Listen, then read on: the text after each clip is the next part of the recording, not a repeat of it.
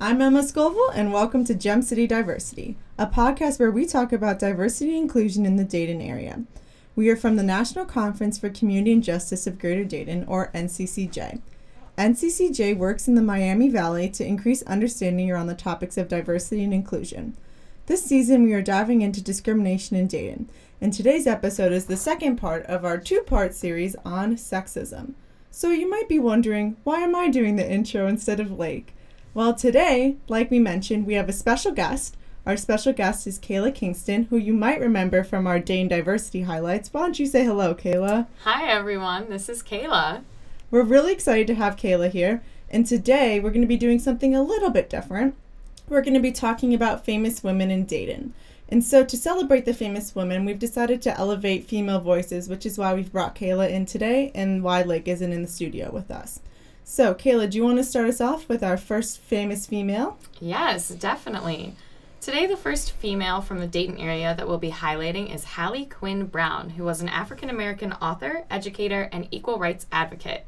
Pretty perfect for Gem City Diversity, if you ask me. Oh, for sure. So, Hallie actually was not born in Dayton, Ohio, like some of the other women we'll be highlighting. She was born in Pittsburgh, Pennsylvania on March 10th, 1845. And she was the daughter of two former slaves who were very active in the Underground Railroad. But the reason that we're highlighting Hallie today is because the family actually relocated to Xenia, Ohio in 1870 when Hallie was 25 years old. So as most of you probably know, Xenia is a suburb in the Dayton area, which makes it extremely relevant. During this time, Hallie actually attended Wilberforce University and graduated in 1873. And I actually thought this was probably the most interesting fact about Hallie, in my opinion, just because when I think about an African-American woman from the 1800s, the last thing I would think about is attending a university. Same. Women in general didn't really attend university at this time, so that's really impressive that she was able to go to university and further her education. I don't know too much about Wilberforce, but I do think that it's very interesting that she was able to get a college education, considering that this was 1873 when she graduated. Yeah. And even when I think of 1973, a lot of women still weren't getting a college education today. So after that, Hallie accepted a teaching position in some African-American schools in Columbia, South Carolina, and she served as the dean at Allen University, which is a historically black institution of higher education. Then from 1887 to 1891, she taught at a night school for African Americans in Dayton, Ohio. So this is when Hallie kind of comes back to Dayton. And we see that she's become a professor at these universities, which I still think is very interesting. It's so cool, yeah. It's really sort of a pioneer, if you think about it. When she was born, we're still dealing with slavery. And so quickly she was able to get out of that mold and sort of go to school and then teach others. And she taught at historically African-American schools, which I think is really impressive just to see that sort of growth, because a lot of times I think when we're focused on the 1800s, we just see slavery as being such a large part of that I think we forget to think about all of the amazing things that African-Americans were able to do despite of that dark part of our history. This really reminds me of the pull yourself up by the bootstraps mentality America has. People would say, oh, well, look, Hallie was able to do it. She could pull herself up from the bootstraps, and her parents were former slaves. And that just reminds me of, this idea of, American dream, work hard, you'll do it, which, in her case, did work. Yeah. But in the case of many others, it's not actually something that we see occur frequently. Yeah. It's kind of a rare story. Yeah, and a lot of times, just due to the way society works and the systems that are in place, this is sort of seen as impossible. And, I mean, for African-American women even to get this education and have these positions of power today is still something, difficult. That's very difficult, and you don't hear about a lot. So in 1894, Brown became extremely active in civil rights and the temperance movement, and she actually traveled across the United States of America and even went overseas to lecture and continue to educate people on these different movements. In 1893, she became extremely involved in the Colored Women's League of Washington, D.C., and that same year, she helped establish the National Association of Colored Women.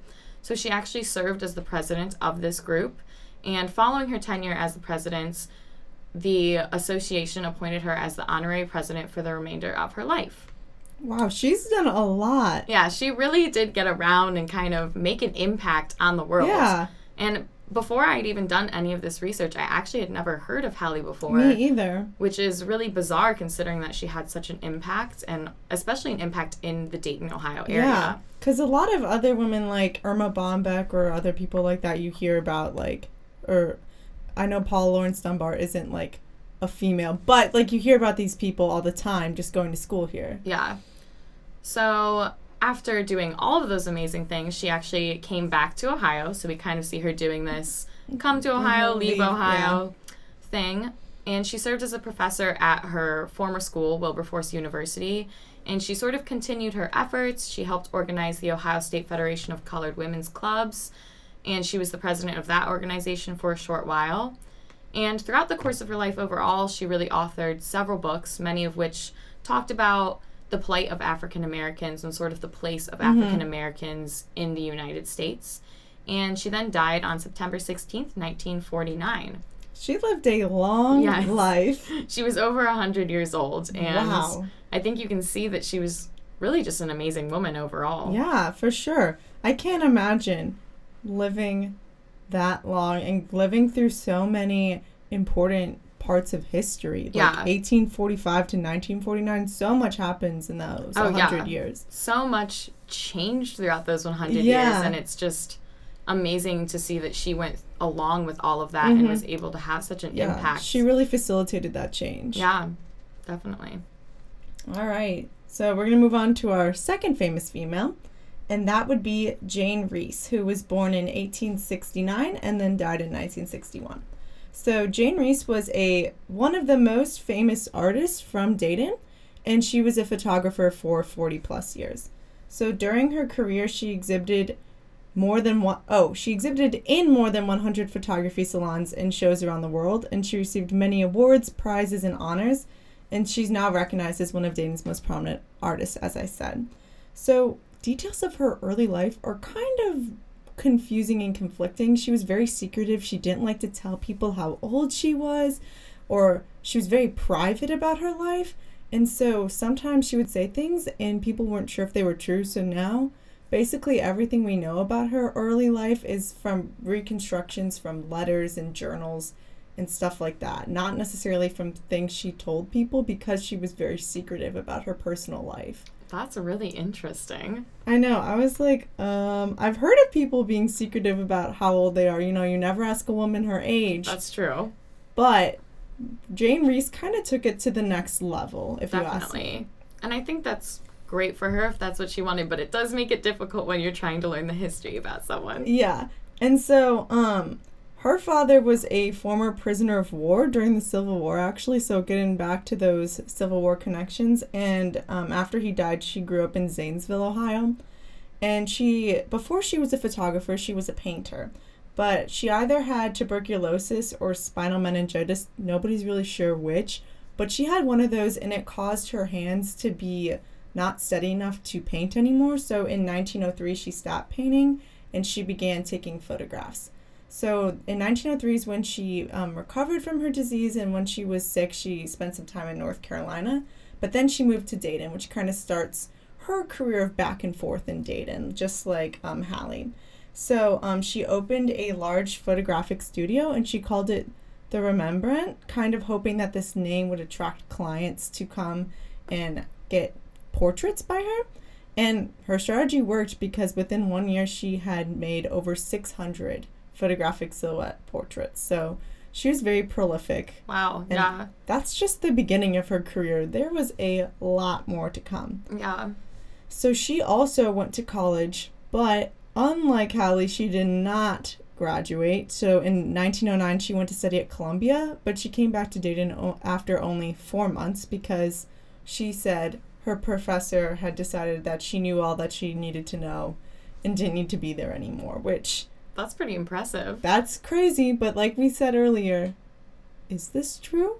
We have no idea. Nobody knows. I wish my professors would say that to me. You're so talented. You only need to be here for 4 months. We're giving you your degree right now. That would be great. We would save so much money that way. True. But that's another problem for another day, college prices. So in 1911, she traveled to California, which is kind of one of the first of her many trips to California. And during that time, she worked on her series, The Soul in Bondage. And Dominique Viscera, who is the former curator at the Dane Art Institute, said this series symbolizes a psychological, an emotional struggle of great proportion, which one must assume to be autobiographical. I cannot speak again. This happened to me last time, too. I guess it's just this special. I don't even know how you said it first. I don't know either. So embarrassing. Oh, well. Not cutting this out either. So, the reason why this was considered to be autobiographical is because during this time, Reese was really questioning her decision to be a photographer. She was having financial troubles and her health was failing. Two things that would plague her throughout her entire life. In fact, I'm going to skip to her death. After she retired from taking photographs, she ended up dying alone, sick, and poor because that was just kind of a reoccurring theme of her life, which is really sad when you think about it, that she could be so famous and so well known, and she even took portraits of Helen Keller and Woodrow Wilson's daughter, so she was taking pictures of really famous people. Yeah. And at the end of her life, we just kind of left her to die by herself. Yeah, and I think it just goes to show you that a lot of times, and this is very relevant for today as well, when you see people who are really pursuing their passions and doing things that I think are really important just for culture and humanity in general, things that involve art and the beauty of the world, those are not very lucrative jobs. No. And I think that's just sort of a crime in the world today, that we don't seem to value those things as being real jobs that are actually helping the world progress. Right. Everybody loves photos, or they love music, or they love looking at paintings, but the people who do those jobs, we devalue and don't care about. Definitely. And say, oh, starving artist. I don't want my child to become an artist. All of this sort of things. Exactly. So then in the 20s and 30s, that's when she achieved her national and international acclaim for her work. So she started traveling abroad, and she did some different work and did shows in different places. So one of the reasons for her success was that she incorporated a variety of different styles in her work, and she regularly experimented with different genres and models and subjects about that. And she also was very famous for making the people she took portraits of she kind of portrayed them as characters instead of people. So she would dress them up or position them in certain ways to kind of give her photos an interesting spin. But then in the mid-1930s, her eyesight began to fail, which was kind of the beginning of the end of her career. So she eventually gave up taking photographs at age 76 in 1944, but recall she didn't die until 1961, so she still lived for 20 more years after she retired, so that could definitely have something to do with her dying poor. But then two of the reasons why she ended up retiring was because of her failed eyesight, and also the style of pictures that she took was called pictorialism, which was a photographic style that depicted people and scenes in dreamy lighting and soft focus. And I saw some of her photos while I was doing my research, and they truly were some dreamy lighting. It was kind of very magical and mystical looking a little bit. But by the 40s, this style of photographs were not very popular, so nobody really wanted them anymore after having so much success. And then at the end of her life, she donated 400 of her photographs to the Dane Art Institute and about 10,000 glass plate negatives to Wright State when she passed away. So she took so many photos, and she's definitely one of Dayton's most well-known artists. But as we said, even at the end of her life, that wasn't enough to, give her a good send-off, if that makes sense. Definitely. I think something that interests me the most about her is just talking about photography in general. Mm-hmm. I think it's difficult for us to have an understanding of what it meant to be a photographer back in the early 1900s, because now everyone has a camera all the time on their cell phone. Everybody's a photographer. Yes, everyone can take pictures with your fancy iPhone filters and different things like that. But during this time period, really the only people who had access to cameras and money to afford cameras and take pictures were photographers. Having a photograph was not something that was typical for a family to just have sitting around. And so this was really the only way that you could capture these moments. And especially when it comes to like headshots, it was really the only way to get one. Capture that someone like existed and like looked this way during this moment in their life. And so I think it's really interesting to just point out how unique this was during that time period. Yeah. She was doing something that not a lot of people knew how to do, which made it a very high in demand skill. Yeah, it was very like technologically savvy for that time period, which I think is fantastic. So if we want to move on to our next famous Dayton woman, we'll be talking about Clara E. Weisenborn, who was a prominent Ohio politician.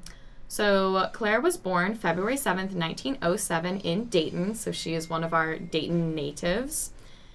And she actually left school after 8th grade, so she only had up to an 8th grade education because she had to help raise her 10 younger siblings. Can you imagine having 10 younger siblings? I have 2, and that is like more than enough siblings for me. I come from a very small family, so I cannot imagine having any larger than we have, and there's just 4 of us, so including my parents. Point out. So I only have 1 sibling, which makes it a very small family. I was going to say, it made it sound like you had 4 siblings. No, I don't have 4 siblings. So, yeah, and I think it's very interesting also to talk about the fact that she only had an 8th grade education, but she still went on to do all of these amazing things and become a politician. Yeah. And I think compared to the other women who we've talked about who, you know, were given the chance to go to the university, college, which is fantastic. But this also shows that it's not necessarily necessary to be someone who is so amazing and so talented and such a big part of kind of moving along the world. Like, you don't need a college education to do those things. For sure. So Clara married Herbert Weisenborn in 1923, which means she was only 16 years old at the time. So this kind of sped along her life pretty quickly. But after this, she was extremely active in the community. She served as the president of the local Parent-Teacher Association. She was a member of band parents and a member of the local 4-H chapter. She was also a Sunday school teacher for 53 consecutive years. Wow, that's so long. That is a very, very, very long time. I cannot imagine doing something every single Sunday for 53 years of my life. No. But that's fantastic. And she even wrote a weekly newspaper column on gardening for the Journal Herald for 42 years. That's nice. I know nothing about gardening, but I'm sure it was fantastic to read. I bet we could even find some in the archives somewhere. I'm sure we could. Some news clippings, see what she wrote about gardening. Yes. So besides doing these very just community-driven things, she became very involved in politics, which I think makes a lot of sense because when you're involved in your community and you care about the people who are around you, I think that you almost want to be involved in the political side of things because you know that at least in the way our society works right now, is sometimes the best way to get the people you love the things that they need. Right. Make your voice heard for the people that you're representing. Definitely. So this is when she had her passion in politics kind of come up, and she actually won the election to the Ohio House of Representatives in 1952, and she served until 1967 as a member of the Republican Party. She was then elected to the Ohio Senate in 1966 and served in the Senate until 1975. I think this is just fantastic to think about a woman being a part of our political system back in the 1950s, 1960s, 1970s, because this is when we really see, you know, second wave feminism coming around, and we see sort of women saying, hey, this isn't right, like the sexism we're seeing. And she's out there saying, I'm a woman and I want to be represented and kind of shown in the political sector and not just, you know, in the private life, you know? Right. And thinking about life today, I think it's only about 25% of our elected officials, at least at the national level. I don't know about the state level like she was serving at. But the national level, I think it's only about 25% that are women, which is not 50%, which is about the population split. Actually, I think it's like 51-49 or something like that. So it's nice to see that. I mean, you know, this was so many years ago and we still aren't even there, but it's nice to see that this is sort of where women are kind of getting their start in these positions. Yeah. So during her time with the Ohio General Assembly, Claire really focused on health, education, agricultural, and environmental issues. And she was actually the first woman to serve as chair of the Senate's Education and Health Committee. Oh. And kind of leading off of that, she played a leading role in establishing the Wright State University School of Medicine. So this really brings us right back to Dayton. You know, she's a Dayton native who is...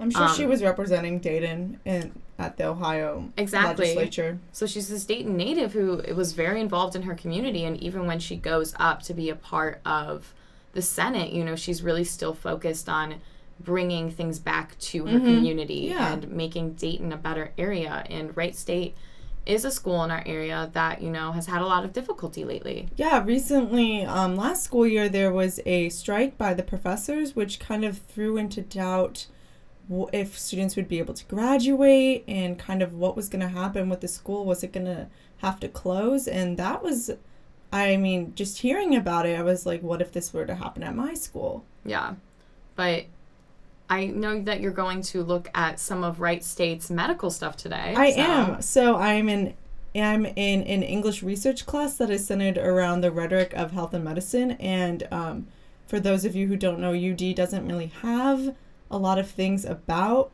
medicine because we don't have a medical school or anything like that.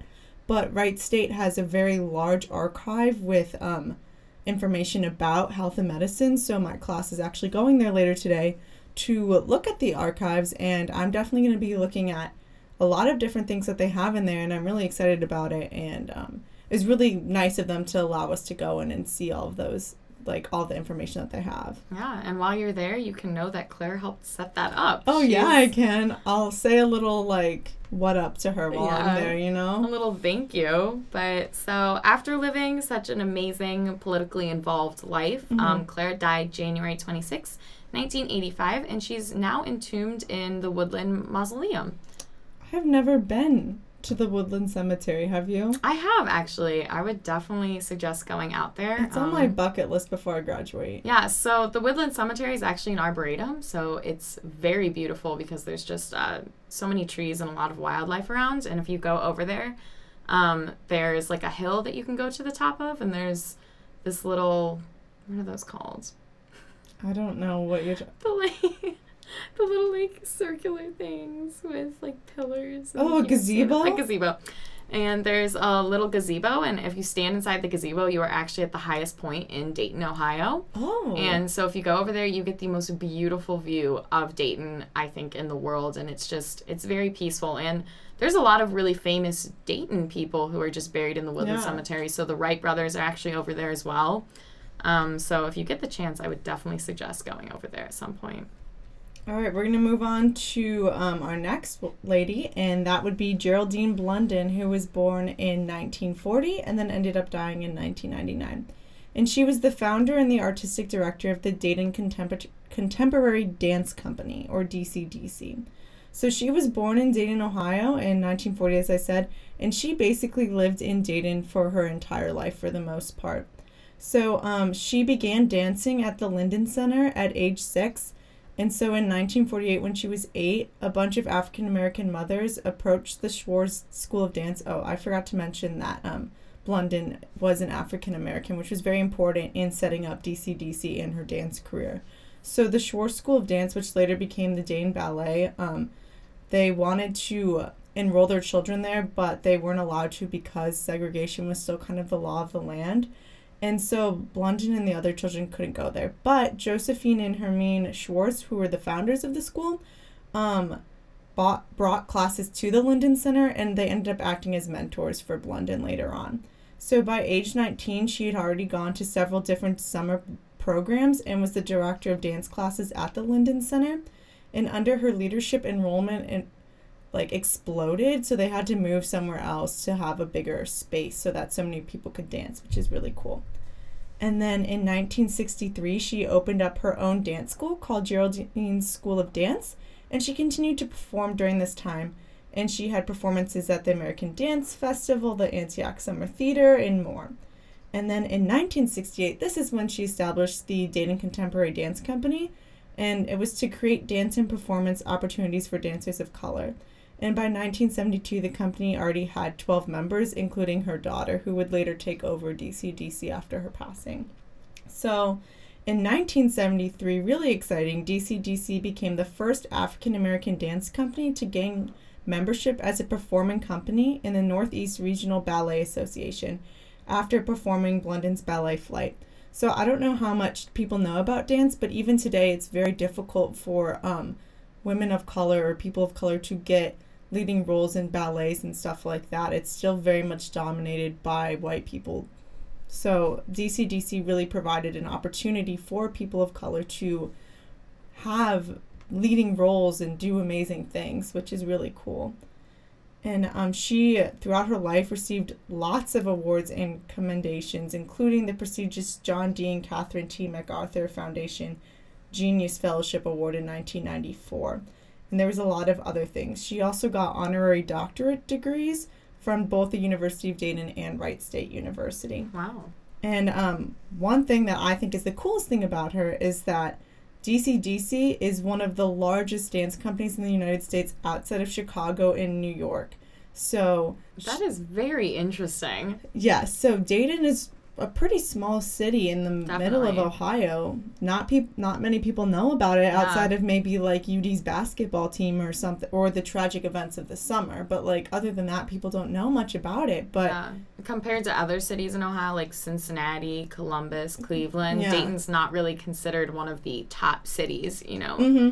But we have one of the largest dance companies and a very impressive one as well. Yeah, and I do think that you see that Dayton is really like a great hub for these sort of artistic avenues, and just we have a really great downtown area with a lot of different dancing. We have the Schuster Center, which is a performing arts center, which brings a lot of really great Broadway shows through the Dayton area. Yeah. And so we really see that although people may not recognize it, like it's this really great area to be at for these sort of artistic places. Mm-hmm.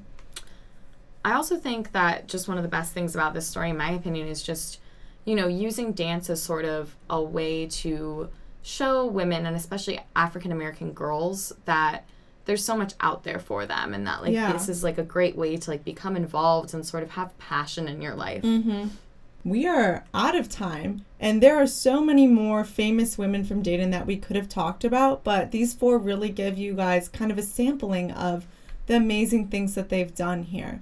So before we get to this closing, Kayla, thank you so much for joining us today. Thank you so much for having me. It has truly been a pleasure. Yeah, I had a great time talking with you. Thank you for tuning into Gem City Diversity. Come back next time as we dive into our next topic.